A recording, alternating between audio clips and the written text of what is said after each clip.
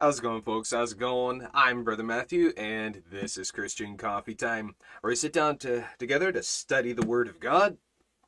And here, in today's study, we're going to actually be looking at some biblical doctrines and points as they're going through the Gospel of Matthew, chapter 19.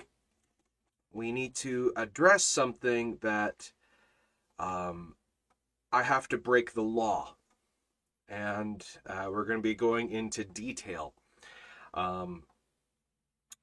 Unfortunately, for them, we must obey God rather than men, and for clarification, I am not telling individuals that you cannot go, do, be, have, whatever you want.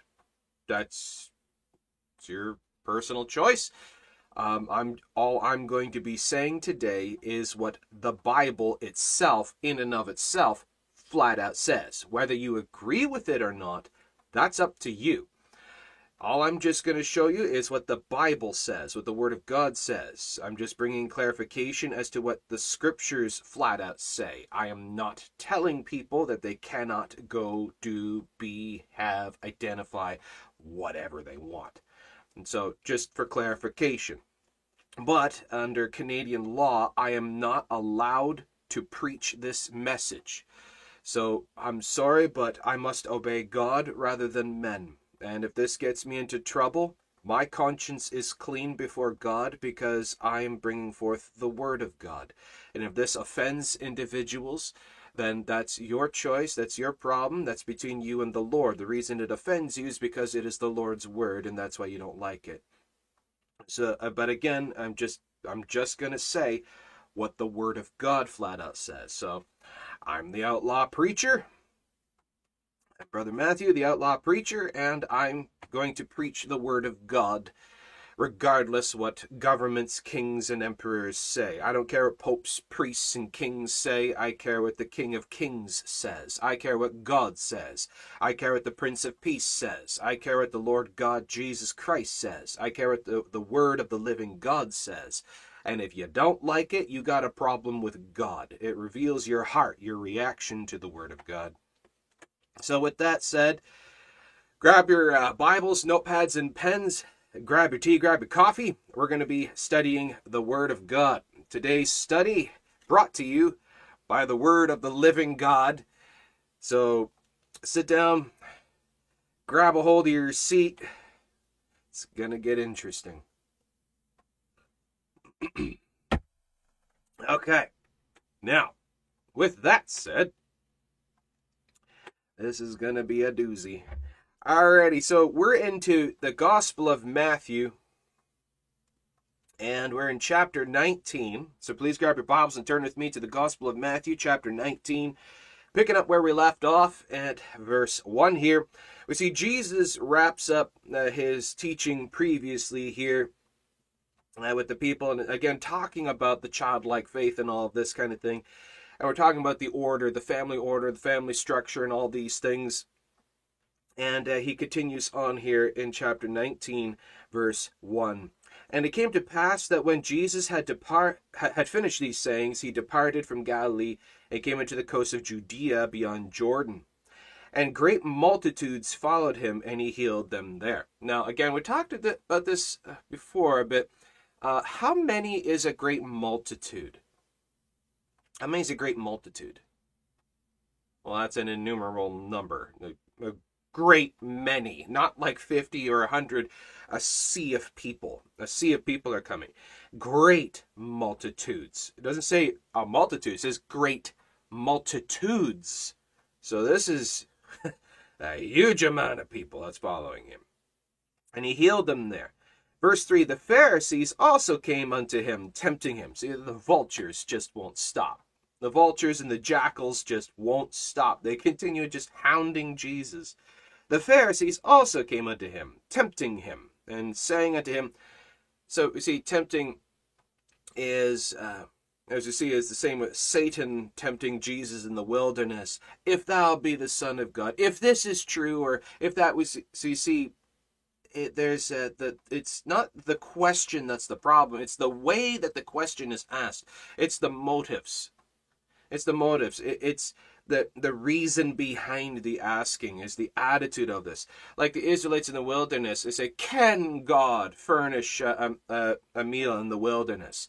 It's not that they were insinuating that He can't, but we see that just the underhanded reasons of these things. Is it lawful for a man to put away his wife for every cause? So they're trying to trip him up. The reason they're asking this is they're trying to fault find. They're trying to find an issue. They're trying to find a problem with Jesus in the way that Jesus responds. Now look at this. Now regarding divorce, this is one thing, but this isn't exactly what we're going to be talking about today. Now, I've mentioned this, I've gone over this before, one of our other studies about biblically about divorce and remarriage, that a big problem with today's society and all these things is people have this in their mind that divorce means unmarried. That divorce nullifies the marriage vows. No, it does not. Divorce does not mean unmarried. Divorce does not mean marriage vows are nullified. Divorce just means a separation. Or if you have a problem between the two, you would separate for a while, but God intended for you to get back together, to fix the issue. Divorce and remarriage is not supported by Scripture in any way. Divorce and remarriage. Have you not read that He which made them at the beginning made them male and female, and said, "For this cause shall man leave his father and mother, and shall cleave unto his wife, and they twain shall be one flesh. Wherefore they are no more twain, but one flesh. What therefore God hath joined together, let not man put asunder." Look at this. Jesus says, what God has joined together, when you come together and you utter those vows, these are vows unto death do us part. And before the witnesses, before the pastor, before God, you are joined together. Let not man put asunder. Our feelings, issues, troubles, trials, whatever it may be, does not separate it. And then they said, verse 7, they said to him, "Why did Moses then command to give a writing of divorcement and to put her away?" Well, if that's the case, then why did Moses utter in the commands and all these things a bill of divorcement, where there is reason for divorce? Jesus says, verse 8, He saith unto them, "Moses, because of the hardness of your hearts, suffered you to put away your wives, but from the beginning it was not so." So it wasn't of God. It wasn't God's choice, because God doesn't justify this. But because of the hardness of the hearts and the constant troubling of the people, that God then told Moses, okay, well, just write this down, that there's for regarding separation, but that does not mean a nullifying of the marriage. That there are certain reasons for parting to help bring peace, fix the issues. "And I say unto you," verse 9, "I say unto you, whosoever shall put away his wife except for fornication." Now, again, to doing a study of this is if the wife lied about her virginity, and they get married and they finds out that she actually wasn't virgin. Well, she lied about her virginity and there was immorality in there, and so this here at the offset, at the beginning, at the marriage, that, well, okay, there went into this on lies and there was no truth, there's insincerity, so they never got married in the first place in this before God, because God doesn't bless this where the marriage is built on lies, immorality, fornication, unfaithfulness. So that there, except be for fornication, and shall marry another. Whosoever shall put away his wife, except it be for fornication, and shall marry another, committeth adultery. And whoso marrieth her which is put away doth commit adultery. All right. Now, what I want to do is I want to go back to verse 6 and verse 4. So if you have Matthew chapter 19, look at verses 4 and 6. This is what I want to build on here just for a moment. Okay.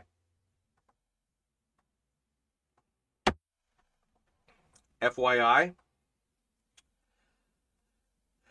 this message is illegal. If this message, if the following troubles you, then might as well go somewhere else. All right, so we're going to take a look at Matthew chapter 19, verse 4. Have you not read that he which made them in the beginning made them male and female? According to the word of God, when we do a study, the Bible alone, just taking a look at what the Bible flat out says. When God made all things, he spoke all things into existence, as the Bible flat out says. It says in Genesis that God made, God created, God fashioned. And when God made the human race, he formed Adam, a man, from the dust of the ground. Now, what is a man? We know what a man is. We know what a woman is. God formed Adam from the dust of the ground and breathed into his nostrils the breath of life and created a living soul. When God made Eve, he caused a great sleep to come upon Adam, and then God opened up the flesh of Adam, took out his rib, sealed him up, and then from his rib he formed Eve, a woman, a female woman. God made them male and female. Let me go down to verse 6. What God hath joined together, what God has ordained, what God has structured, what God has set together, what God has made as the order, of the set order of things. Now, this world, this sinful world, says otherwise. This sinful world says that a man can be a woman, a man can get pregnant, women can be a man, and women are the exact same, and there's no difference between men and women. And much, much, much more that you can identify, and that means you actually are. You can identify as a bird or a cat or a cow or an animal. You see, some people identify as animals. Some people believe that they're actually wolves and horses, and they're dead serious. They actually do believe they are, and you are an evil person if you don't affirm their identity. But what does the Bible say about personal identity? What is the difference between gender and sex? Your sex is your gender. What you are born as is what you are, because that's what God made you. As we see in the book of Psalms, God formed us in the womb. He formed us. He put us together, and he gave us an identity, whether your gender, your sex is male or female. What you're born as is what you are, according to the Word of God. The world says, oh, no, because going through the development process, you can have a male body but a female brain, and that that your gender is different than your sex. Your gender is what you identify as, what you feel more like. No, that's not even a thing. That's fake science. That's called science falsely so called, as the Bible says. But if we take a look at some of these things, I wrote a message a couple of years ago regarding this, homosexuality and the Bible. And I just want to read to you what I wrote down here. I want to share it with you. You see, many say and state that the rules, laws, and teachings of Scripture regarding homosexuality are no longer relevant today. That our modern and advanced understanding trumps the Bible. And that God's judgments and lists of what is actually sin no longer applies. Mostly due to their argument the world's arguments, many times when you talk to people about this and the Bible, oftentimes they say that most of the mentions are Old Testament and no longer relevant because they're in the Old Testament. So the Ten Commandments are no longer relevant. We see the prophecies of the Messiah are no longer relevant. Also, what is Old Testament? Well, this Old Testament means Old Covenant, still under the Old Covenant. Well, when did the New Covenant get enacted? after the resurrection. The completion of the work of Jesus Christ then brings in the new covenant, the establishment of the new covenant. So John 3:16 is Old Testament. Much of the Gospels then technically is Old Testament. So how far do you want to take this? So they say, the world says, that these arguments of the Bible are no longer applicable because most of the arguments are Old Testament. But that's just willful ignorance and misuse of the teachings of the Word of God for personal gain and satiation of their guilty conscience. They deliberately try to twist and change and corrupt the Word of God, invalidating the Scriptures, changing the definitions of the words to try to make Scripture no longer applicable to what it is that they want to do. But if we take a look at what they're saying, what they're addressing, is they're addressing in the Old Testament Leviticus. In Leviticus 18 and Leviticus 20, there's mentions here. Leviticus 18, verses 22 to 23. Thou shalt not lie with mankind as with womankind. It is abomination. Neither shalt thou lie with any beast to defile thyself therewith. Neither shall any woman stand before a beast to lie down thereto. It is confusion. The word confusion in Hebrew, tebel, which means perverted violation of nature. So God calls homosexuality and bestiality abomination and a perverted violation of nature when you actually do a study on the Hebrew meanings of the words. This is what God thinks of this. God Almighty, who made all things, who created Adam and Eve, also says here that homosexuality, sodomy, and bestiality is abomination. Men with men, women with women, or humankind with animal kind is abomination and a perverted misuse of nature. That's just what God says in the Bible.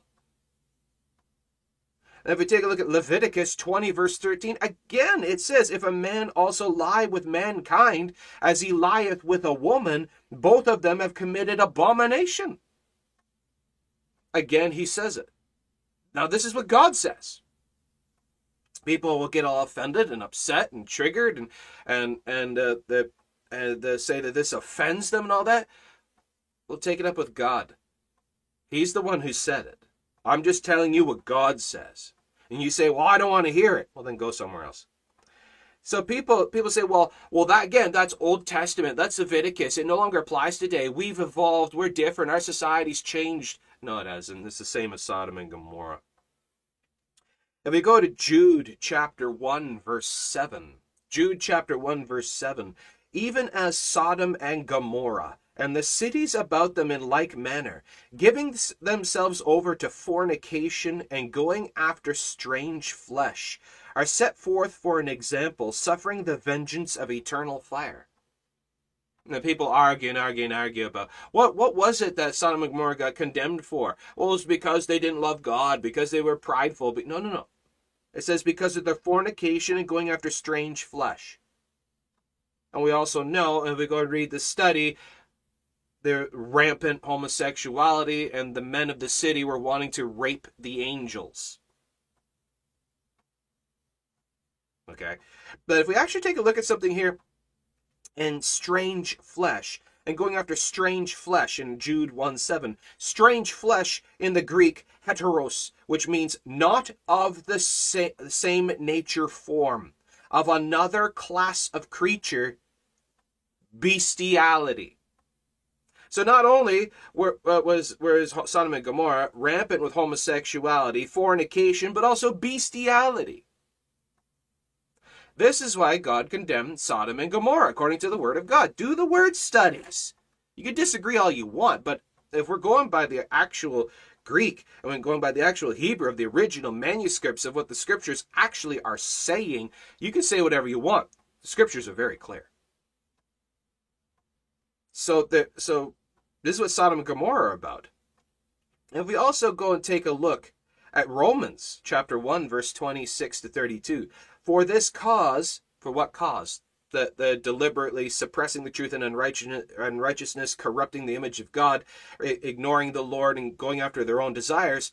For this cause, in Romans 1:26-32, for this cause God gave them up. Let them go then. That's what you want? Fine. Go your way. God gave them up unto vile affections. For even their women did change the natural use into that which is against nature.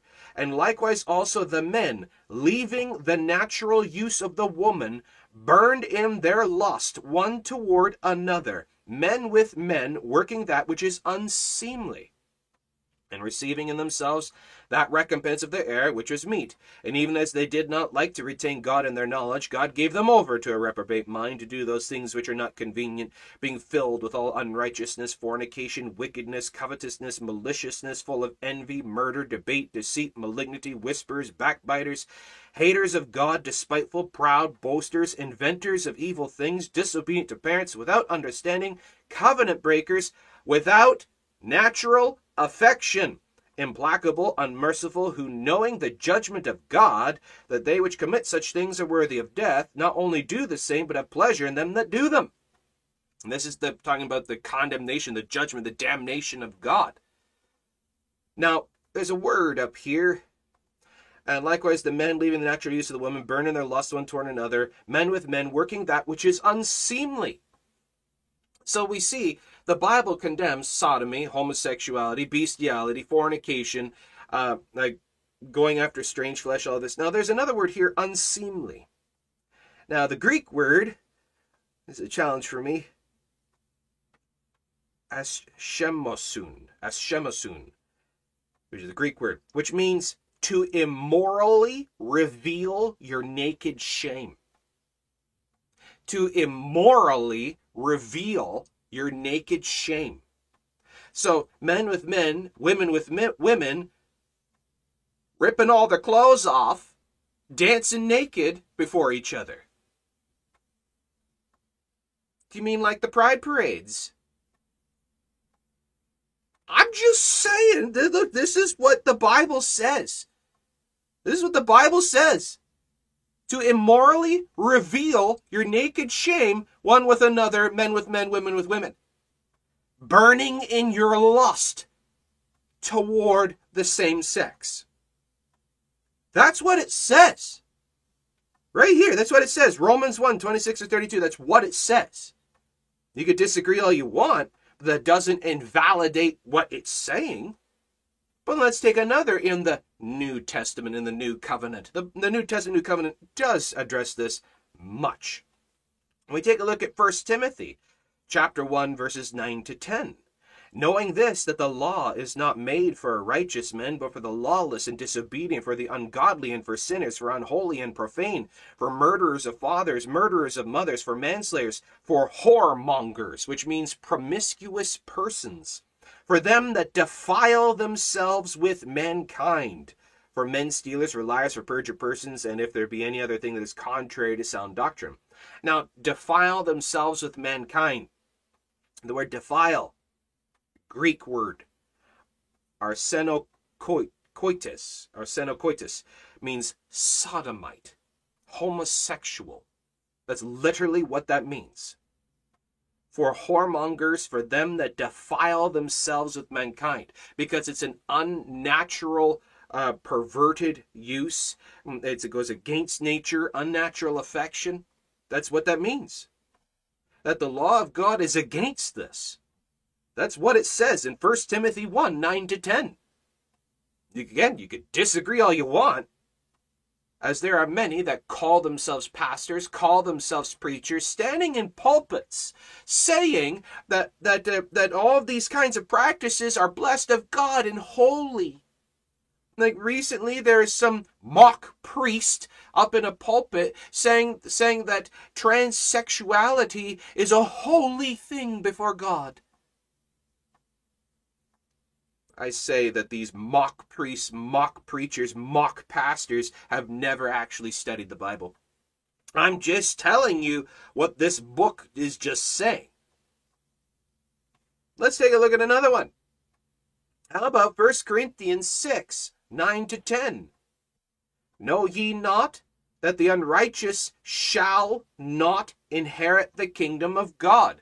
You will not go to heaven if you are these things, practicing these things, unrepentant of these things, living in these things, and not seeking the salvation of God.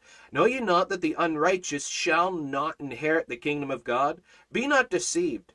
Neither fornicators, nor idolaters, nor adulterers, adultery, nor effeminate. Now, what's effeminacy? Where a man acts like a woman. A man acts like a woman, is portraying female characteristics.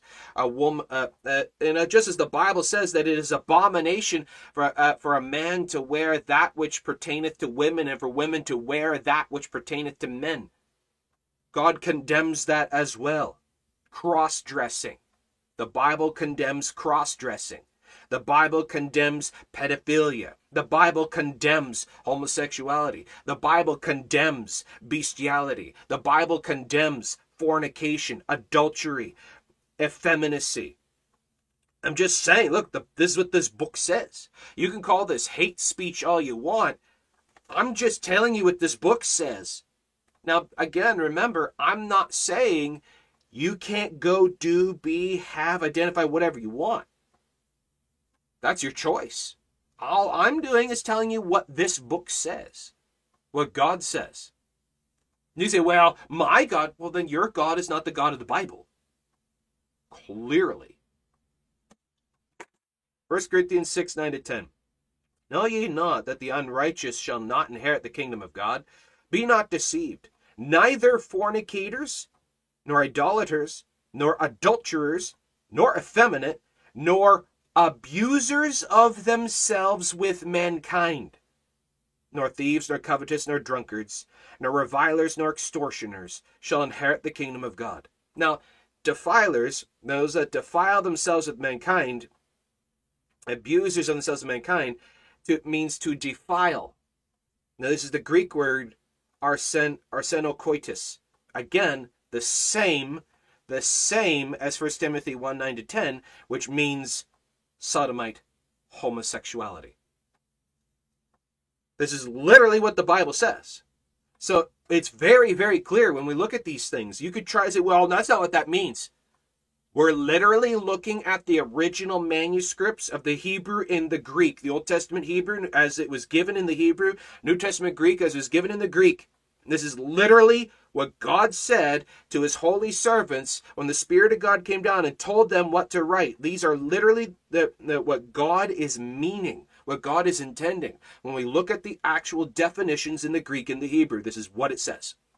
You can't argue with that. You can choose to not like it. You can choose to reject this and not listen to this and not accept this. That's your choice. But your rejecting and choosing to not listen does not invalidate what Scripture is flat out saying. So, to summarize, Old Testament and New Testament flat out condemns what our cultures and societies are trying to push and promote.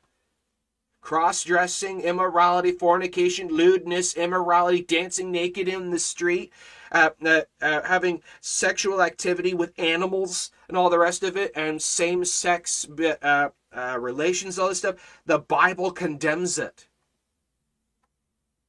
The Bible condemns it. Our feelings, our opinions, what society dictates, what governments make as law and rule, is irrelevant.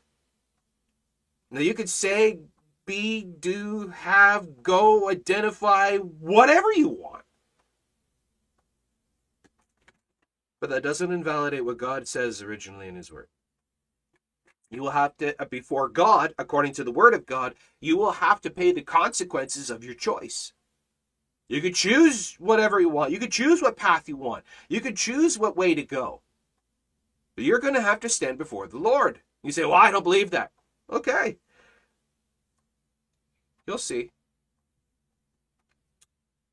And all because I'm saying these things does not mean that I hate the individuals. You know, a Christian can choose to not like something, but that does not mean they hate the people involved with it. Because Christ died on the cross for all people, for all sinners of all kinds of sin, no matter what it is. He paid the price, the atonement for all sin. For God so loved the world that he gave his only begotten Son, that whosoever believes in him shall not perish, but have everlasting life. And homosexuals and sodomites and the trans people, all these individuals, many of them repent and get saved. We have seen it. There are many testimonies of individuals coming from that lifestyle, repenting of their sins and believing the gospel. And Jesus Christ died on the cross for them. He is the atonement for our sins, and not for ours only, but also for the sins of the whole world. That there is no sin greater than the blood of Jesus Christ. It doesn't matter who you are, what you've done, you can be saved. And all because individuals are practicing these things. Again, we don't hate the people. We can disagree with what they're doing. We can not like what they're doing. And that all because we don't like something, that doesn't mean we hate the people involved with it. And when we take a look at something in regards to this as well, what about individuals? What about individuals who are living in these kinds of lifestyles, which, according to the word of God, is abomination and accursed of God? God is against it. What about individuals who are living in these sins, but say they believe in Jesus too, and that God loves them, and that there's nothing wrong with their sin? Are these individuals born again saved? Can a homosexual live in a homosexual lifestyle and say they're loved of God, saved? Let's see, what does the Bible say? Well, again, it's in the word, it's in the practice here. Homosexuals, implying actively living as such, known as such. This reveals no repentance of sin and rejection of the biblical mode of salvation by repentance and belief. Homosexuality, by the word of God, is sin and abomination, accursed of God. And if there's no conviction, no repentance of sin, then what are they seeking salvation to be saved from? Just believing in Jesus does not save you. Knowledge of is not heart faith. You must make it personal, for the purpose of that which he came to do, to save us from our sins. If you, speaking in general, are then not repentant of your sins, and just intellectually believing, by definition, knowledge of the mind, and just intellectually believing, by definition, according to the gospel of God, you then are cheapening the gospel and are not saved. You can seriously, truly, intellectually know. But if repentance is not met, salvation is not given. Jesus Christ himself said in Mark 1:15, repent and believe the gospel. That's what Scripture flat out teaches. Jesus the Christ, Jesus, God manifested in the flesh, flat out says the same God has said all this about this other stuff, says this about salvation. Whether we like it or not, whether we think that our society can stand the adamant specifics of Scripture or not, this is the truth in the very Word of God. God specifically states that all those things that we talked about, as the Scripture flat out clearly says, that all those things are affronts to Him and are sin, and that any that fall in that list will not enter His kingdom. That's what God says. Whether we like it or not, whether we agree with that or not, God says, God calls the shots of His city, of His place, of His heaven. God calls the shots of who gets to enter. Heaven has a big wall built around it with strict immigration policy. He says, you must repent of your sins and believe the gospel of my Son, Jesus Christ, as He atoned for your sins on that cross, was buried, and rose again the third day, according to the Scriptures. Believe on that, repent of your sins, and believe the gospel. If you do not, you're not allowed in. It's what He says. And God lays out very clearly what is sin. All unrighteousness is sin. All unrighteousness is sin. Unrighteousness, that which is against the nature of God. God lays down what is righteous, what is holy, what is true and accepted before him in his word, according to his word, and he also clarifies that which is against him. And if you are in that which is against him, unrepentant in that which is against him, you will not enter the kingdom of God. That's what it says. You could say, well, I don't want to go to heaven anyways. Well, that's your choice. That's your choice. I'm just telling you what the Bible says. You're allowed to believe whatever you want. You're allowed to go do whatever you want. You can go do, be, have, identify, whatever you want. You call yourself whatever you want. That's your choice. I'm just telling you what the Bible says. I'm just telling you what God says about this, that if you do actually want to go to heaven, if you actually do want to go to be with the Lord, this is what God says. You must repent and believe the gospel. You must believe on the Lord God Jesus Christ according to Scripture. This is what God says about these things. All those things are affronts to him and are sin, and that any that fall in that list will not enter his kingdom. Even the effeminate are listed. Give that a thought. The effeminate are listed. Cross-dressing is listed. Whoremongery, promiscuity is listed. Homosexuality is listed. Clearly mentioned as abomination to God. And all because these verses, like Leviticus or whatever, mentioned in the Old Testament, does not make it void. Again, we're going to cover that. Isaiah, for example, clearly mentions the coming of Christ. Isaiah clearly mentions the coming of Christ. Is that of none effect then because it's in the Old Testament? All Scripture is given by inspiration of God and is for edification, wisdom, and knowledge. And you can't disregard one part, all because you don't like it. Well, I don't like that, so I don't believe that it's applicable. What kind of logic is that? We may not like it. We may not agree. But God is God, and his word is absolute and just. And every passage of Scripture is given for a reason and for our learning. Romans 15, verse 4. For whatsoever things were written aforetime were written for our learning, that we through patience and comfort of the Scriptures might have hope. They're written for our learning. Written for our understanding, for us to understand how to be justified before God. How to be saved from the condemnation of our sin. And there will be people, there will be hordes, multitudes, great multitudes of people that will try to come and corrupt the Scriptures. Will twist it and change it and pervert it and corrupt it in many different ways.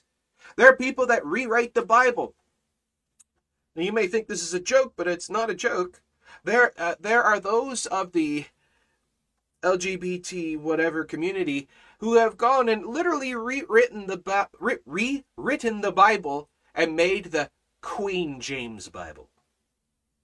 A gay Bible. The Queen James Bible. The gay Bible where God is gay, Jesus is gay, all the apostles are gay, and it's all about the promotion of the gay agenda. No joke. And it is so bad that many of those of the gay community even condemn that Bible because it is so perverted. It is so bad that many of the gay community even hate it and think it's disgusting. Let that sink in. Let that sink in. These things are written for our learning, to learn the difference between the holy and the profane, to know what is sin and what is righteousness, to know how we are condemned in our sins and how we must be saved, to know how to be redeemed from the judgment of our sin, to know how to believe on the Lord and what the Lord has done for us so that we could be saved. 2 Timothy 3:16-17. All Scripture, that's Genesis to Revelation, all Scripture is given by inspiration of God and is profitable for doctrine, for reproof, for correction, for instruction in righteousness, that the man of God may be perfect, thoroughly furnished unto all good works. To know how to be perfect before God.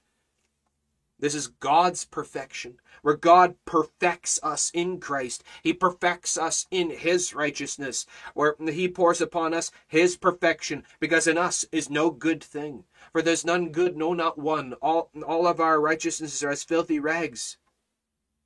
But his goodness is imputed upon us. His perfection is imputed upon us. His Spirit comes upon us, and he washes us in the washing of regeneration, renewing of the Holy Ghost. And he indwells us with his Spirit. And the righteousness of his dear Son, the Lord Jesus Christ, is imputed upon us. And we are perfected before God, that we may know how to be perfected.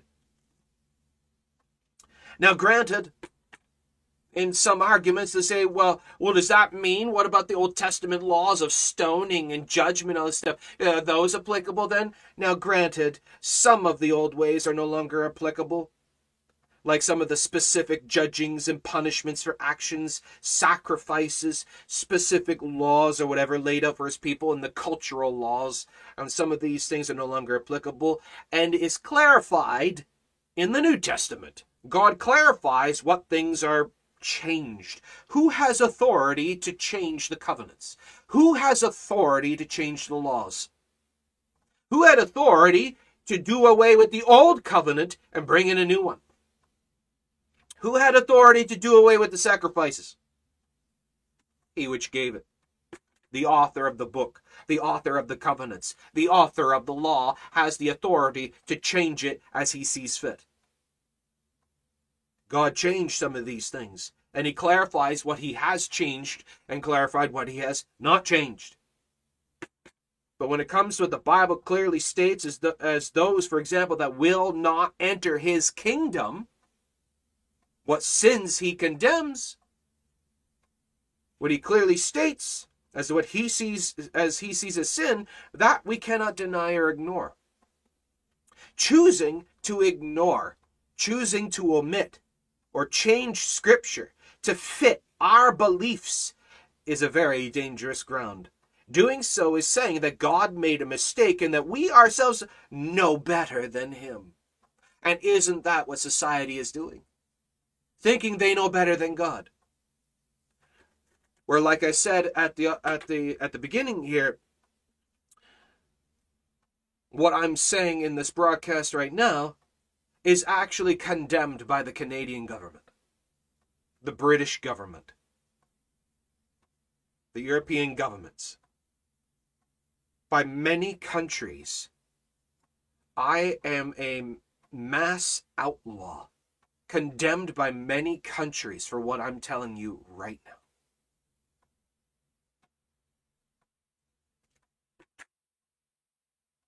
Because all of these countries say God made a mistake and we know better than God, and they are censoring God. They are putting a gag in the mouth of God, telling God to be silent, changing God's word, condemning his word, outlawing his word, and saying to the preachers, you're not allowed to preach on these topics. You can say what you want. You can go do what you want. You can believe whatever you want. God doesn't make a mistake. In him is no sin. He did no sin. He knew no sin. God is infinitely holy, righteous, pure, and just. In him is no darkness, no shadow of turning. God cannot lie, and he's not the author of confusion. Our understanding, what we think is right, cannot dictate God's commandments. He wrote all of these things for a reason, and blatantly ignoring this is spitting in God's face and choosing to disbelieve it and throw it away. God's word is holy, and he sets his word above his very name, as it says in the word of God. His word is above his very name. And so therefore, what is the first thing that the enemy is going to seek to do? Invalidate the word of God. Try to bring in the idea that, well, it's full of errors, it's full of contradictions, it was just written by ignorant sheep herders, that it's all ignorance and it doesn't fit with our societal times, that it's outdated. The word of God is not right. The word of God is against women. It condemns women. It promotes all kinds of nonsense. All of these ignorant individuals have no idea what they're talking about. They know not what they do. God sets his word as above his very word, and saying that we don't like or agree with the word of God is choosing to not believe the word of God and calling God a liar. And in such questioning the veracity of the word of God, you are then calling into question the veracity of the very names of God. Because if the word of God is above the names of God, and if the word of God is corrupted, what does that say about the names of God? Now, all because our time in society dictates freedoms and rights of certain people and cultures, does not therefore dictate changes in the Word of God. All because society changes, his Word remains the same. Though our world were to go on for 1 billion years, his Word would remain the same. God does not change. And all because society changes, God's not up there like, you believe this now? Here, let me alter my word for you. God doesn't do that. Sin remains sin. Hell is still hot. The cross is still rugged. The blood of Christ still flows. Salvation is still only by the Lord Jesus Christ. There's only one way, one truth, one life, and all of our opinions and feelings are irrelevant. His word will not return unto him void, and God will not be mocked. Any that say otherwise run the danger of angering the Lord, and in return will have his hand of blessing and protection removed, and they will be condemned in their sin. Revelation 22, verses 18 and 19. For I testify unto every man that heareth the words of the prophecy of this book. If any man shall add unto these things, God shall add unto him the plagues that are written in this book. If any man shall take away from the words of the book of this prophecy, God shall take away his part out of the book of life and out of the holy city, from the things which are written in this book. They will not enter the kingdom of God. God is a jealous and fearful God, as much as he is also gracious and loving and merciful Father. All of his word is applicable and for our understanding and learning, and rejecting it due to personal ideology is rejecting him, and you will suffer the consequences, because you will then be of your father, the devil. Proverbs 1, 25 to 33. Proverbs 1, 25 to 33. But ye have set at naught all my counsel, and would none of my reproof. I also will laugh at your calamity. I will mock when your fear cometh as desolation, and your destruction cometh as a whirlwind. When distress and anguish cometh upon you, then shall they call upon me, but I will not answer. For they shall seek me early, but they shall not find me. For that they hated knowledge, and did not choose the fear of the Lord. They would none of my counsel. They despised all of my reproof. Therefore shall they eat of the fruit of their own way, and be filled with their own devices.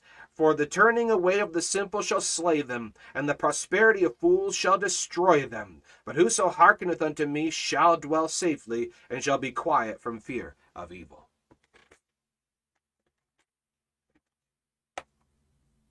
What God has put together, what God has ordained, what God has given us structure, what God has given us order, what God has decreed, what God has put together, let not men put asunder. You can disagree with this all you want. You can hate this all you want. You can scream and spit and curse and kick at this all you want. You can say whatever curses and vulgarities and name callings you want. It doesn't change the veracity of the Word of God. You can have your parades. You can dance in the street as you want. You can strip off your clothes and identify as an animal all you want. You will suffer the consequences according to the word of God. God says, for they as the children of Sodom did dance, God judged them. God also gave them a chance, though. God gave them a chance. But how much more of a judgment do we have today? As the one preacher says, but Sodom had no Bible. We have the Bible. We have the Word of God. We have churches on nearly every corner. And they have been warned and warned and warned and warned for generations. They've been told, And people now, though, with the knowledge of the Word of God, more knowledge of the Word of God than even Sodom and Gomorrah had, how much more judgment will be upon our nations. And as the Lord says about your calamity and desolation, your destruction that comes to the world, when your distresses and anguish that come upon you, you mean like the state that our countries are in now? Our governments are a joke? Our society is going down the drain? Our economy is completely destroyed? The wicked rule? The evil men, the evil kings and queens rule over our nations and are literally destroying our nations before our eyes? You mean that? As God says, in your destruction cometh as a whirlwind, when distresses and anguish come upon you. Why? Because you would none of my reproof. When our governments kick God out of the country, they kick God out of schools, they kick God out of the government, they kick God out of medicine, kick God out of science, they kick God out of education, they kick God out of everything. They ban God, ban the Bible, and they pervert the judgments of God. And then they wonder why wicked things come upon them. Then they wonder why these things happen. God says, I will laugh at you. As it says in Psalm 2, when the kings of the earth gather themselves together against the Lord and against the Lord's anointed, and say, let us cast off their bands asunder from us, then he which sits in the heavens shall laugh at them and shall cause them to be in derision. Chaos. God will cause them to be in chaos. But look what it says. It says against the Lord and against the Lord's anointed. It's not enough that these individuals hate God. They hate God, but they're also turning their hatred upon the individuals that love God.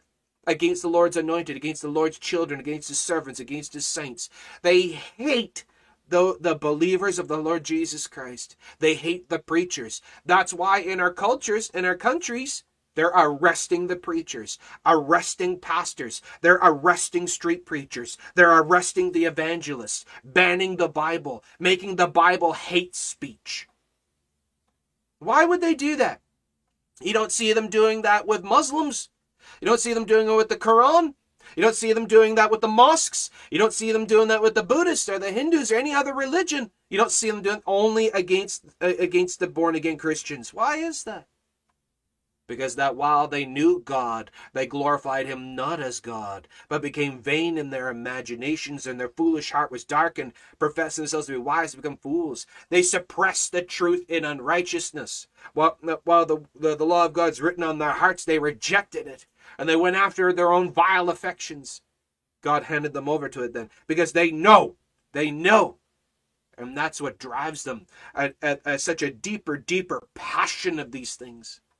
Just as we see in Sodom and Gomorrah, as the men of Sodom, those struck blind by the angels, knowing that a supernatural thing has come upon them, they were all struck blind. They still scrabbled at the door of Lot, trying to get at the angels to have their way with them. Calling out to Lot, send these men out to us that we may know them. The word know means as a man would know a woman in intimacy. They wanted to sexually act upon the angels, knowing that they were angels while they were still blind. They're pushing against the door, militant, aggressive and militant against the door. And what's we seeing in society? Militancy of this kind of thing. Pushing against the churches, pushing against the schools, pushing it into the streets, pushing it into the government. And what does God say? My judgment will be upon those nations. And when the nations allow these things, glorify in these things, rejoice in these things, hate God with such vile hatred, curse God, and perverting his word, perverting his judgments, they would none of my reproof. What is God going to do to those nations? What is God going to do? I swear there are days, I swear I can almost hear the sound of the crackling of brimstone and fire falling from the sky. Praise the Lord, we're in the age of grace.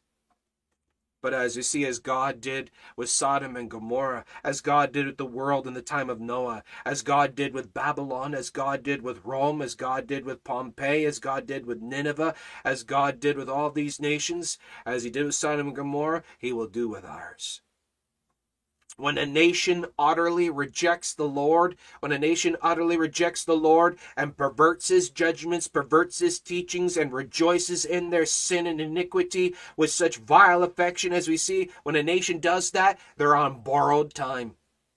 They're on borrowed time. God will raise up other nations to come and fight against them. You see that again and again and again. How many times did that happen against Israel? Just as Rome got so completely just overrun with their immorality. Rome was known as the immoral capital of the world. And God raised up the barbarians to come and utterly destroy it. Rome was destroyed. Go read about the state of the lifestyles, the culture, the way of life of the Romans at that time. And Babylon, and Pompeii. I can't even begin to mention the kinds of things that were going down in Pompeii. You've heard of Epstein's Island. It was 1 billion times worse than that. And God destroyed it. God will destroy our nations. And people want to laugh and they say, oh, you're blowing out of proportion. You don't know what you're talking about. You're being crazy. Oh, you're nuts. Oh, that's all hate speech. You don't know the Bible. You don't know what you're talking about. Love is love. Affection is affection. It's not hurting anybody. Then why did God speak against it so much? Then why did God call it out in such great detail so much? Then why does God hate it so much? Why? When we do the studies, when we study the meanings of the words, why does God mention these things in such great detail? Why is it that individuals that want that lifestyle fight so hard against what the Word of God says? Why does it bother them so much that God says this? You don't see them reacting to what the Quran says about those lifestyles. If you actually know anything about Islam, you know what Islam in the Qurans and the surahs, the things that it says what to do to individuals in that, but you don't see that individuals in these lifestyles going against Islam, or even mentioning it, for that matter, at all. Only this. Why? Why is that? The Word of God is very clear. Have you not read that he which made them at the beginning made them male and female? There are only two genders, not 700 or whatever it is. Your gender is your sex. You are what you're born as. And all the rest is a spiritual oppression. Spiritual oppression. Because God made a set order, the devil wants to destroy that order, pervert the order. Wants to pervert the order of the rule of the house. Wants to pervert the order of the church. Wants to pervert the way of salvation. Pervert the judgments of God. Pervert gender. Pervert sex. Pervert all these things. Pervert the marriage bed. The devil wants to pervert the innocency of dear children.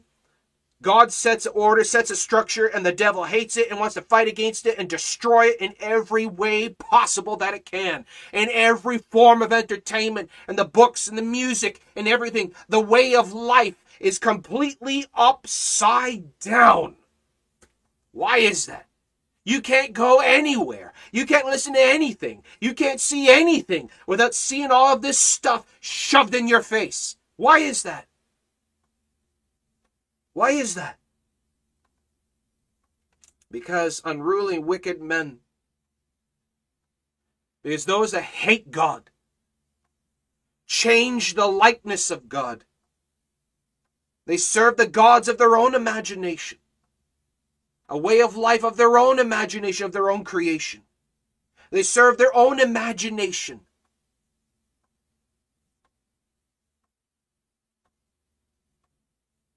But what should our reaction be? People say, oh, you're preaching hate. No, I'm not. Other than God hates sin. But he made a way of salvation. Oh, that's all hate speech. Call it what you want. God is uttering a hate speech. He hates these things. His wrath is upon these things. His judgment is upon these things. What about that day of wrath when God judges them for their sins? His wrath is upon these things. Repent of this thine iniquity. Repent of these things, fall before the Lord, and repent of your sins, and believe the gospel, and he will have mercy upon you. I will have mercy upon whom I have mercy, and judgment upon whom I will judge. The Lord will deal. We go and we just utter the words of God. This is what the Lord has said. Say, we command you not to speak in the name of Jesus. We command you not to speak of these things. We ought to obey God rather than men. I cannot but speak of the things which I have seen and heard. What the Lord has said is what he means. Now what you do with this is your choice. Whether you want to accept this or reject this, that's up to you. I'm just telling you, look, this is what the Lord says. This is what God says. You say, well, I don't believe in God. Well, you will 5 seconds after you die. And you will say, I wish I'd listened. You say, well, you could say, I don't believe you. That's your choice. I'm going to go do whatever I want. That's your choice. You will suffer the consequences according to the word of God. According to what the Bible says, what God says. Well, the government says you're not allowed to speak of these things. The government doesn't override the word of God. Yeah, well, science says doesn't override the reality of the word of God. There's science, and then there's science falsely so called. Yeah, well, biology, are you a biologist? No, but I know what the Lord says, and any person with half a brain knows what reality is. Knows that a grown man cannot identify as an earthworm. There is such a thing as mental deficiency, as a mental illness. The Word of God talks about these things, and it's much more of that. It's a spiritual oppression. That the demonic powers come upon the mind and pervert reality, pervert the judgments, and pervert the understanding. When we look at the Word of God and we look at the way the things have always been, then we can see the hand of the enemy at work. It's the same. Our society today is no different than Sodom and Gomorrah. No different than Rome. No different than Pompeii. No different than these things. We look at exactly what God says about this stuff. Our reaction should be what the Lord has said. And if the Lord condemns that which we are giving our hands to, we must repent and believe on the Lord. Get ourselves right before the eyes of God, not the eyes of men. Not the eyes of the councils of the world. Not the eyes of the government. Not the eyes of science. The teachers of the schools are completely perverted and don't understand. They're teaching atheism and nihilism. You're just an animal. When they teach you're just an animal. You're just an evolved animal. You're going to behave like an animal. When God is removed from society, you get nothing but chaos and war and destruction. You're just an animal. You're going to behave like animals. You're going to get a society of animals. Wild dogs running the streets. Perverting and destroying and ripping up everything.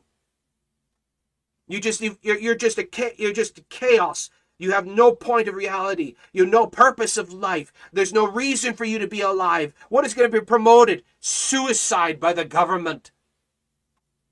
Assisted suicide is now promoted by the government. Just kill yourself. The government says. There's no reason to live. You're just a cosmic accident.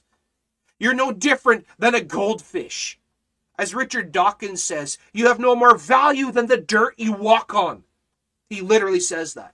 You have no more value than the dirt you walk on. This is what the world says. This is what society says. This is what your rulers are saying. This is what your kings are saying. And this is what the King of Kings says. The kings of the earth gather themselves together against the Lord and against the Lord's anointed. Let us cast off their bands asunder from us. The bands, that which is holding them to the ways of the Lord, the control, the order, the structure that God has given. Let us cast it off, like they cast off their clothes in the street to celebrate their immorality. And I am the evil one for saying this? God is evil for saying what he's saying about righteousness? Open your eyes. They talk about woke, being woke, wokeism. Wake up to righteousness and sin. Open your eyes and wake up to what the Lord has said about what is coming down the road. The judgment and the wrath of God that is soon and fast approaching. You can hear the rustling of his robes as he shakes with anger against the wickedness of this world. But God says, that's enough. And his patience comes to an end. What the Lord is bringing down the line should make you shake. Shake with fear. But right now, they couldn't care less about that, and they shake with anger against God. They shake the fist at God. They strip off their clothes and make new things where they lift up their backsides to the sky. Literally. A couple of years ago, they had a Scream at the Sky event where all the liberals, all of the people of the alphabet community, all this have gathered in the cities, and they had a Scream at the Sky event. I wonder how many of you remember that, where millions of people gather together and they just shout incoherently at the sky. You wonder what that was about? Screaming at God. And you guys, soon what followed after that was of such debauchery and immorality, I can't even talk about it. The absolute madness and the chaos and the immorality and the debauchery and the lewdness and the vulgarity that our societies are promoting is just a manifestation of their sin and their iniquity. But as evil as it is, as wicked as it is getting, they still can be saved. None are beyond salvation. That just shows the absolute depth of the grace of God, the power of the blood of Jesus Christ, that no matter how far you have fallen in sin, you can still be saved. Because God is not willing that any should perish.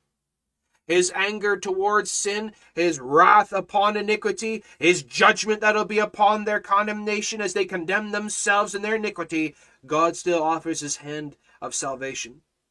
If you would but surrender to me, the Lord says, if you would but believe on the Lord Jesus Christ, thou shalt be saved. If you will confess with your mouth the Lord Jesus and believe in your heart that God has raised him from the dead, thou shalt be saved. You can still be saved, for by grace are we saved through faith, and that not of yourselves. It is a gift of God, not of works, lest any man should boast. And praise God Almighty, it's by grace. Praise God Almighty that it's by grace. Praise God Almighty that it's not by our works, for who then could be saved? For the vilest of us become saints of God. We believe on the Lord Jesus Christ. Saul, yet breathing out threatenings and slaughter against the Christians, fell on his face before the Lord, got saved, became the Apostle Paul. All sin shall be forgiven. All blasphemy shall be forgiven. But to reject the Lord, fight against the Lord, reject the Spirit of God, you curse yourself unto death. The sin until death, you will never receive forgiveness. Rejection of the Lord until the time of your death, you will never receive forgiveness. But if you soften your heart to the Lord, you soften your heart, you hear these things and repent of this thy sin, repent of your sins and believe the gospel, you will be saved. That's what the Word of God says. God has given us an order. He has given us a structure. He has given us his word, his commandments. And the commandments of man do not override the commandments of God.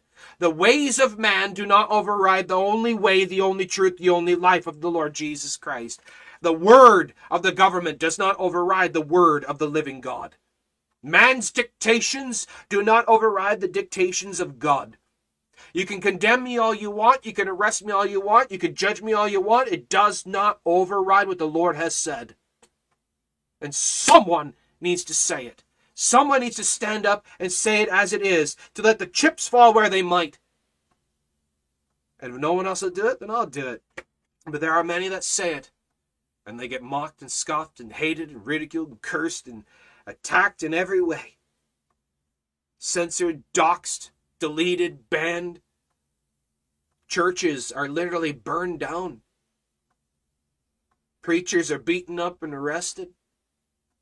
The world goes wild when the righteousness of God is preached. The devils go wild when the righteousness of God is preached. And the sons and daughters of Baal and Moloch will rise up and fight against the Lord and against the Lord's anointed. And it's just a fulfillment of prophecy. Because we were told this would happen. They will hate you because of me. And this world you shall suffer tribulation. You will suffer persecution for my name's sake. But his word will remain. Though 10,000 fall by thy side, his word will always remain. Though the grass withers, the flowers fade, his word will stand forever. Though kingdoms rise and fall, his kingdom stands forever. Emperors, rulers, kings and queens and princes and dictators have risen and fallen. The Prince of Peace, the King of Kings, the ruler of all rulers, the God above all gods, remains the same, and his word will never return void. What God says, let not man put asunder. What God has dictated, let us not change, but preach it as it is. Though they like it or not, whether they want to hear it or not, it must be said. It must be said. It must be said. Have you not read? Have you not read? It is written. It is written. It is written, as Jesus said to the devil in the wilderness. It is written. Man shall not live by bread alone, but by every word that proceeds out of the mouth of God. God spoke these things. He gave these things. Who are we to call it into question? Who are we to question the veracity of God? Knowing this first, that no prophecy of the Scripture is of any private interpretation. Well, you have your interpretation, I have my interpretation. That doesn't exist. There's only one interpretation, what it says, what it means. For the prophecy came not in old time by the will of men, but holy men of God spake as they're moved by the Holy Ghost, the Holy Spirit, the Spirit of God. The Lord says. And if this bothers you, this troubles you, then you got a problem with God. If this rubs your fur the wrong way, this gets your nose out of joint. If you get triggered by all this, that just proves you hate the God of the Bible. You can call yourself a Christian all you want, but a Christian is a follower of the Lord God Jesus Christ of Scripture, and if you don't like the words coming out of his mouth, then your Jesus is a false Christ, is an antichrist. Your Christ is a devil masquerading as the Christ of Scripture. Your God is a devil masquerading as the God of the Bible. God is the God of all Scripture, whether you like it or not. Any questions?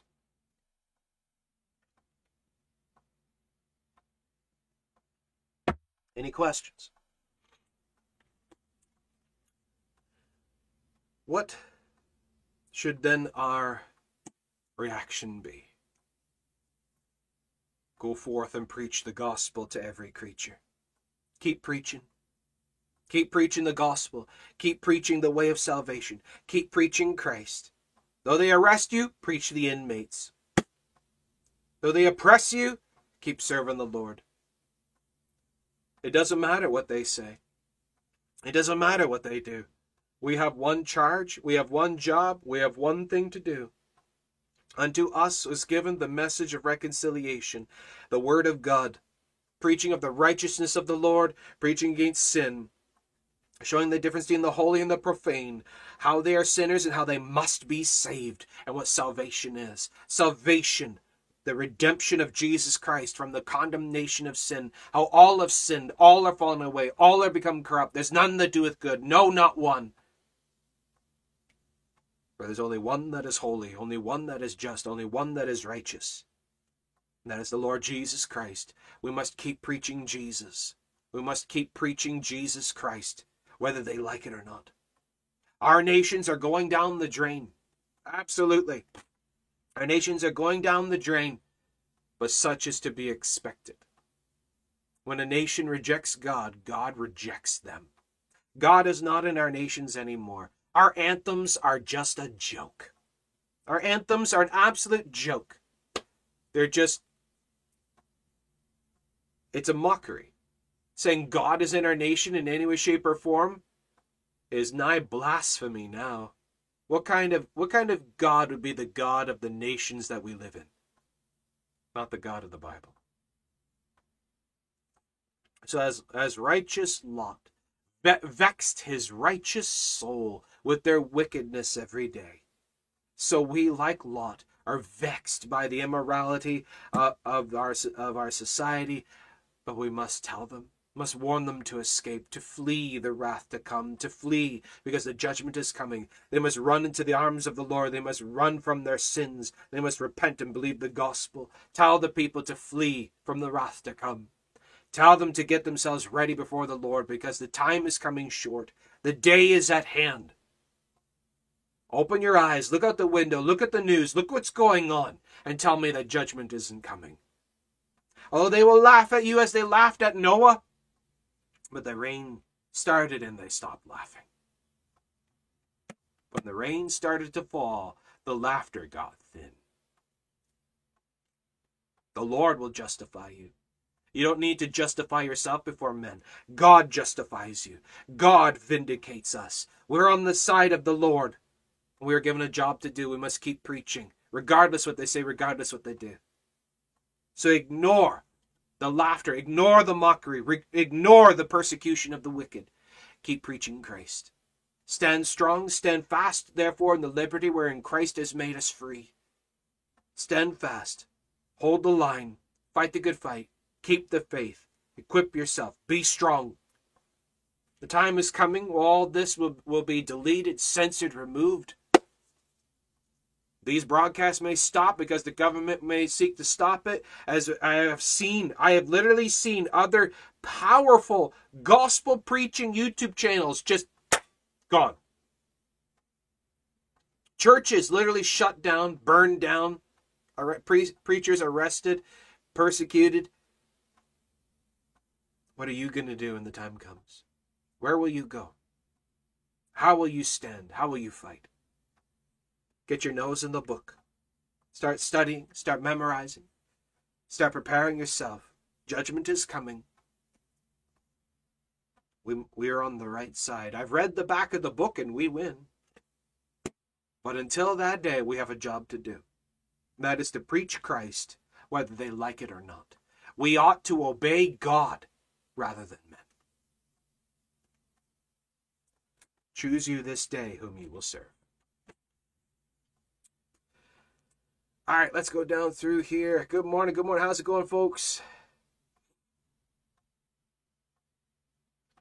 Jacqueline says, you're one of the only ones that taught 1 Corinthians 6:9-10 correctly. Thank you, a.k.a. that law preacher, today for sure. God bless and keep you to have the courage to teach truth. Thank you. Amen. As Bruce says, we are in the world, but we are not of the world. That's right. We are in the world, we are not of the world. Touch not the unclean thing. Come out from among them, be ye separate, saith the Lord. We are separate from the world. We are in the world, but we're separate from the world.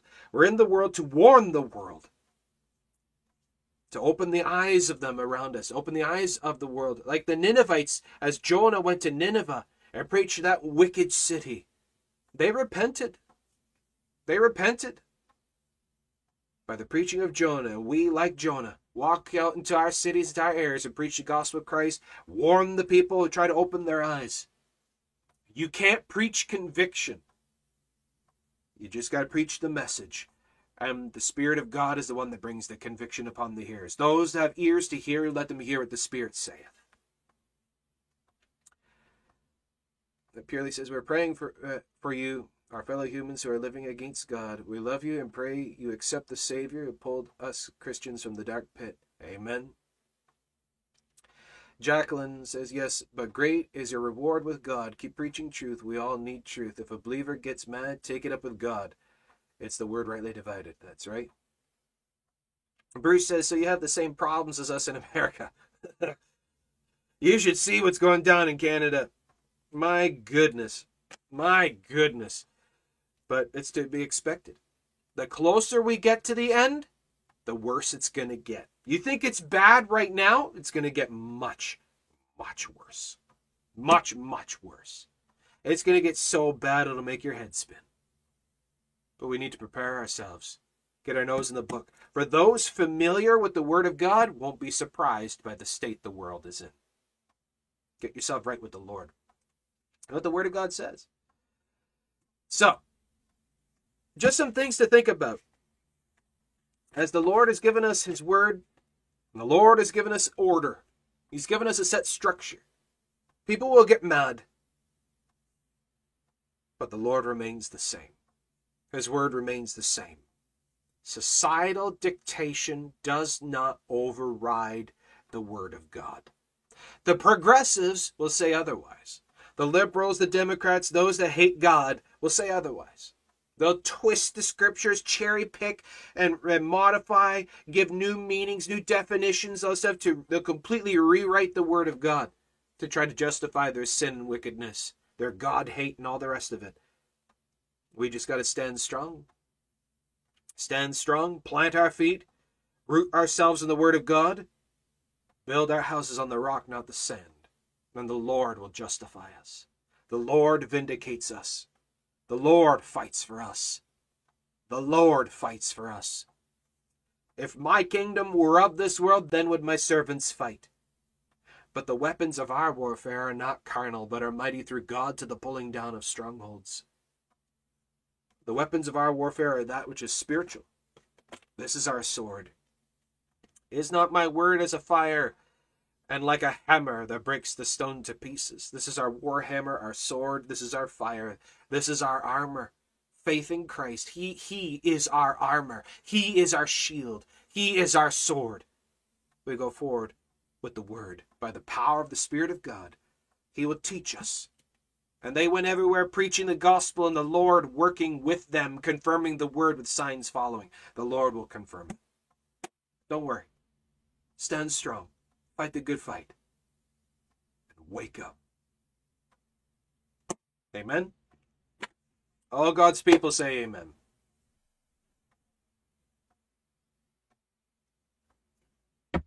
You know, I think it was Spurgeon. I think it was Charles Spurgeon who said, now this is back in the 1800s. Back in the 1800s. Spurgeon, I believe it was, who said, if God doesn't judge our nation soon, He'll have to apologize to Sodom and Gomorrah.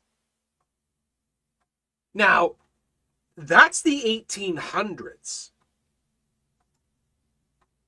Could you imagine what Spurgeon would say if we could build a time machine, went back and grabbed Spurgeon, brought him up to here today, and turned on the news, showed him everything that's going on?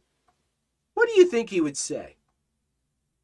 Better yet, what if we went back in time, we grabbed Peter, James, John, Paul, went back, got Elijah, Samuel, Daniel, the others, and brought them up to today? What do you think they would say? Or better yet, take these individuals, show them the state of the churches. What do you think they would say? You know, I've said it before. I've said it before. I'll say it again. What if we... I'm just using my sanctified imagination here. What if we were to go and bring Jesus in the flesh and invite Him to some of these churches? You know, I've said before that many of today's churches would not even allow Jesus in the pulpit because they'd say He's too judgmental. They wouldn't allow the apostles or the prophets in the pulpits because they're too judgmental, not loving enough and accepting enough.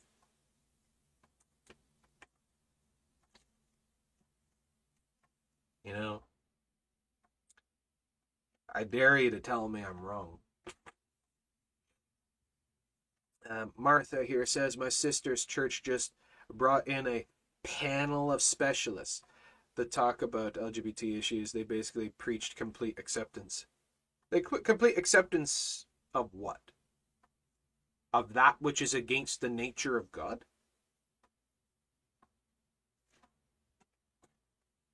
See, people can say whatever they want. They can create temples to Baal all they want. These preachers that preach the acceptance of that are preachers of Baal. They're not preachers of God. They're mock priests.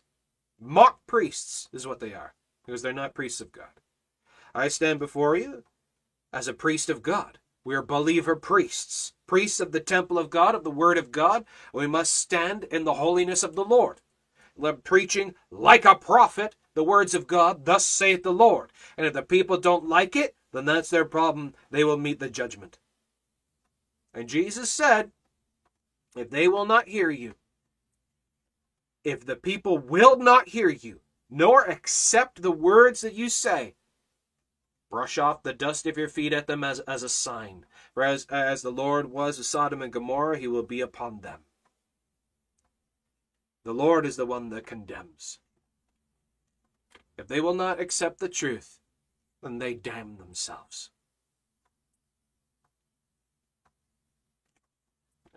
Also, like I've said before, it's a prayer of mine.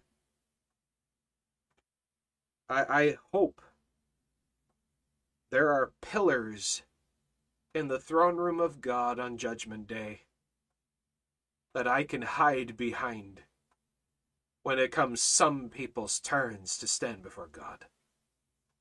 And the preachers that preach sin and filth and wickedness, that twist the word of God and preach false Christs, that preach unholy affection from the pulpits, they will meet greater damnation. I don't even want to be in the room when it comes some people's turns. Such a wail, such a cry. Many in that day will cry, Lord, Lord, and they will scream and cry because they thought their God was the God of the Bible.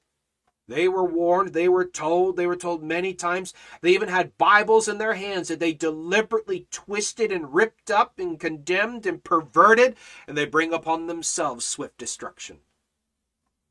They do it to themselves. We, like the watchman on the wall, warn them of the danger to come. Warn them, and we must warn, regardless of the outcome, regardless of their threatenings. Lord, as Paul says, behold their threatenings. The government's threatened. It's not a joke, folks. I am in danger of the law. For what I have said today, police could literally turn up at my door and arrest me for preaching this Bible. For preaching this, for saying this, this is what the Bible flat out says, I can be arrested. And for much worse.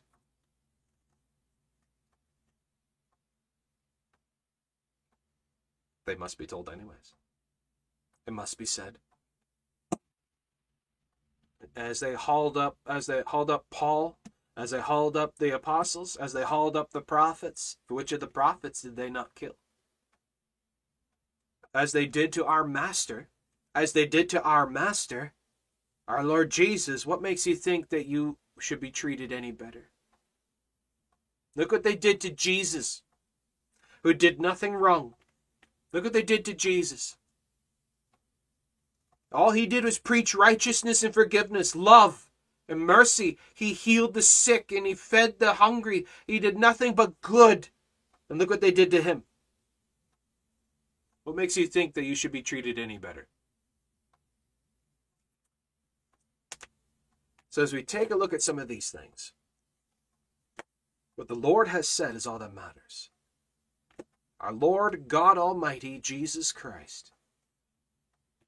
So what do you say? What do you say, folks? What's your thoughts? I'd like to hear your thoughts.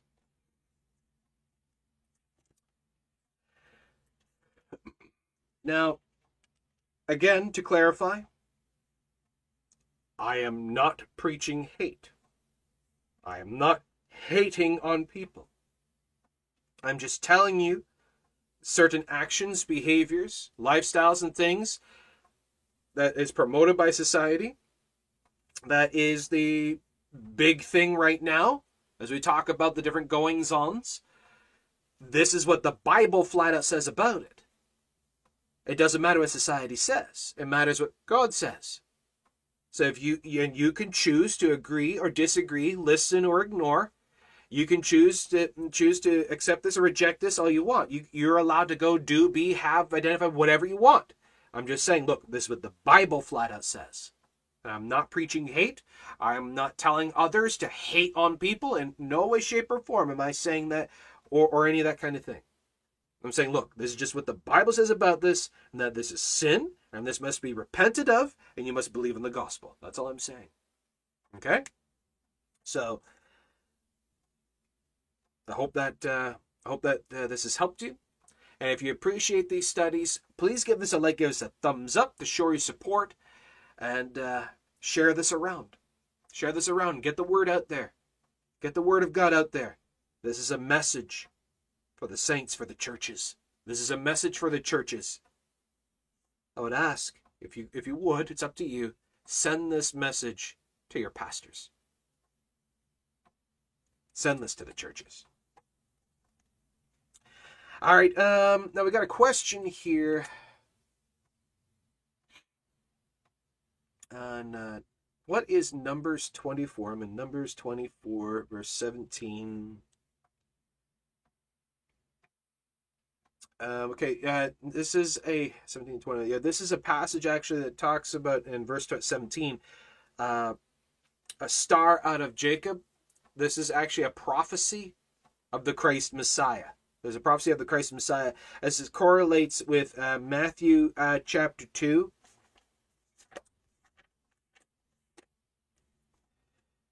Actually, I talked about this at the beginning of when we started this walkthrough of the Gospel of Matthew. As we see, for example, the wise men who come to Herod and they say that in verse 2 saying, "Where is he that is born King of the Jews? For we have seen his star in the east and are come forth to worship him." The star that will come that announces the arrival of the Christ Messiah, the star out of Jacob, as it says here. So this is actually a prophecy of the Christ Messiah, about the announcement of the Christ Messiah. And it goes on, changes context here in verse 18. Edom shall be a possession, Seir also shall be a possession for his enemies, and talking about the judgments that these things will happen. Out of Jacob shall come he that shall have dominion, and shall destroy him that remaineth in the city. Again, talking about the things that will happen. Jesus talks about the destruction of Jerusalem as the one shall come that shall have dominion. That's our Lord. And shall destroy him that remaineth in the city. Talking about Jesus announcing the judgment, how Jerusalem be destroyed, which happened in 70 AD by the Romans. So this is what this is talking about here. Talking about the Christ, the arrival of the Christ, and about the events that will occur in this. So Purely says, I'm staying in commune with the Father all throughout the day, preparing myself to be rejected and hated for witnessing. We must encourage each other. So thankful for the bold who encourage me. Amen. So as iron sharpens iron, let us sharpen each other. Let's help each other. Purely says, and we can't leave another to stand up for the Lord alone. We all should be as busy about the Lord's business as the enemy is to destroy. Yep, amen. And I also got a question. Ash, Isaiah 63. Does Isaiah 63 talk about this too?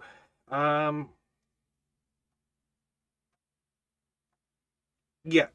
Yes, again, much of Isaiah actually is prophetic about the Messiah. We see Isaiah 7:14, Isaiah 9:6, Isaiah 53, Isaiah 63, also talking about this, and about the arrival and the judgments of these things. So yeah, all goes through Jeremiah 31:22, Micah 5:2. There is much throughout there. Yeah. So I hope that addresses that. All right, so we got to wrap that up there. So again, today's message, again, a message for the saints. This is what the Bible says about this, because I have seen so much of liberal Christianity, so-called. Those who profess to be Christians reveling in and accepting and justifying all the things of society and perverting the judgments of God, perverting the word of God. And I just needed to stand up and say, look, this is what the Bible says, and all those who say otherwise are wrong. I challenge you to take these things that I have said and show me from the word of God and the word of God alone how I'm wrong. You can judge me, condemn me all you want, but it doesn't change and alter what the word of God says. And if you call yourself a Christian, if you call yourself a disciple of Christ, if you call yourself a believer of God, if you say you actually love the God of the Bible, then this is what God's word says.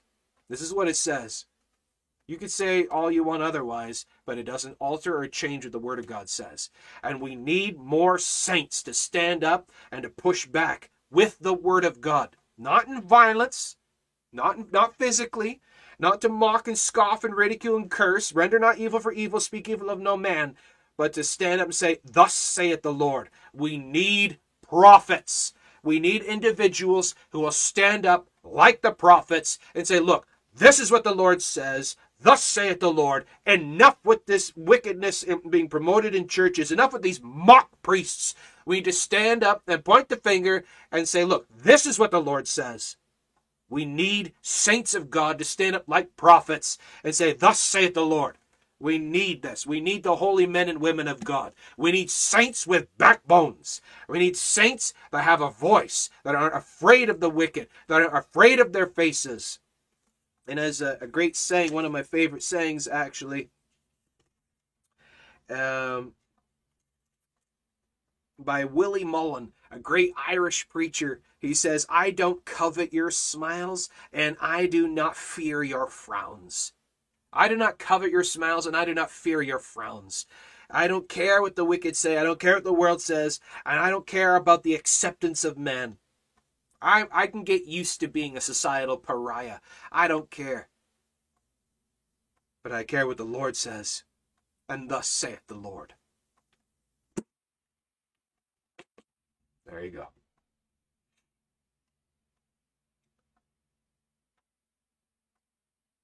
So there you go. I hope this has been a help, a comfort, and encouragement. I hope this will stir up a fire under you. Stop fighting societal issues with politics. Stop using their words, their arguments, and all this stuff. Start using Scripture. And this is one thing I've been seeing across social media, across everywhere, and with a lot of other people, is they're fighting back against the march of society, of sinful society, fighting using philosophies and using psychologies and using the arguments of the world to fight against the world. There's only one thing that actually changes lives and changes minds, and that's the Word of God. We need more saints to stop using the arguments, using politics and everything else, and start using Scripture. Start quoting Bible. Push back with the Word of God. You want to stop the march of sin? Use Bible. Use Scripture. Only the water of the Word will stop and quench the fire of hell. Only the water of the Word will quench the fire of hell. Nothing else will. None of our reasoning, none of our logic, not science and philosophy and medicine, any other thing in political, philosophical, psychological arguments. Only the Word of God. We need more saints who will use the Word of God to get skilled in using the Word of God. Start using this. Get your nose in the book. Touch not the unclean thing, the ways of the world. Get your hands on the Word of God. Start preaching Scripture. Thus saith the Lord. So there you go. So wrap that up there. So thank you so much for joining, folks. Again, if you appreciate these studies, please show your support by giving this a like. Show your support by giving this a like. to show you stand with this and start sharing this around. Share this message with other Christians. Send it to your pastors. Send it to other professed Christians, other saints, and get the Word of God out there. Get your nose in the book. Understand this is what the Word of God says. You get familiar with this argument and start preaching it too. You get out there and start getting busy. Get the gospel of Jesus Christ out there. And with that, I also want to offer to you, on our website, christiancoffeetime.ca, we have free downloadable gospel tracts where you can download and print them off. It's all free. Get the gospel of Jesus Christ out there. And we also have e-tracts where you can email them as well. Get busy. Get busy about the gospel. The time is coming short. The Lord is coming. Let him find us busy. Let him find us working, being faithful to him. Him who has called us out of this world and then called us to go back and preach the gospel of Jesus Christ. So let him find us faithful in this. So get busy. So with that, wrap that up there. Thank you so much for joining in, folks. God bless you. God bless all those who love our Lord God Jesus Christ. God bless all those who love his holy word. Hope to see you again. And as always, if I don't see you again, I'll see you in the sky. God bless.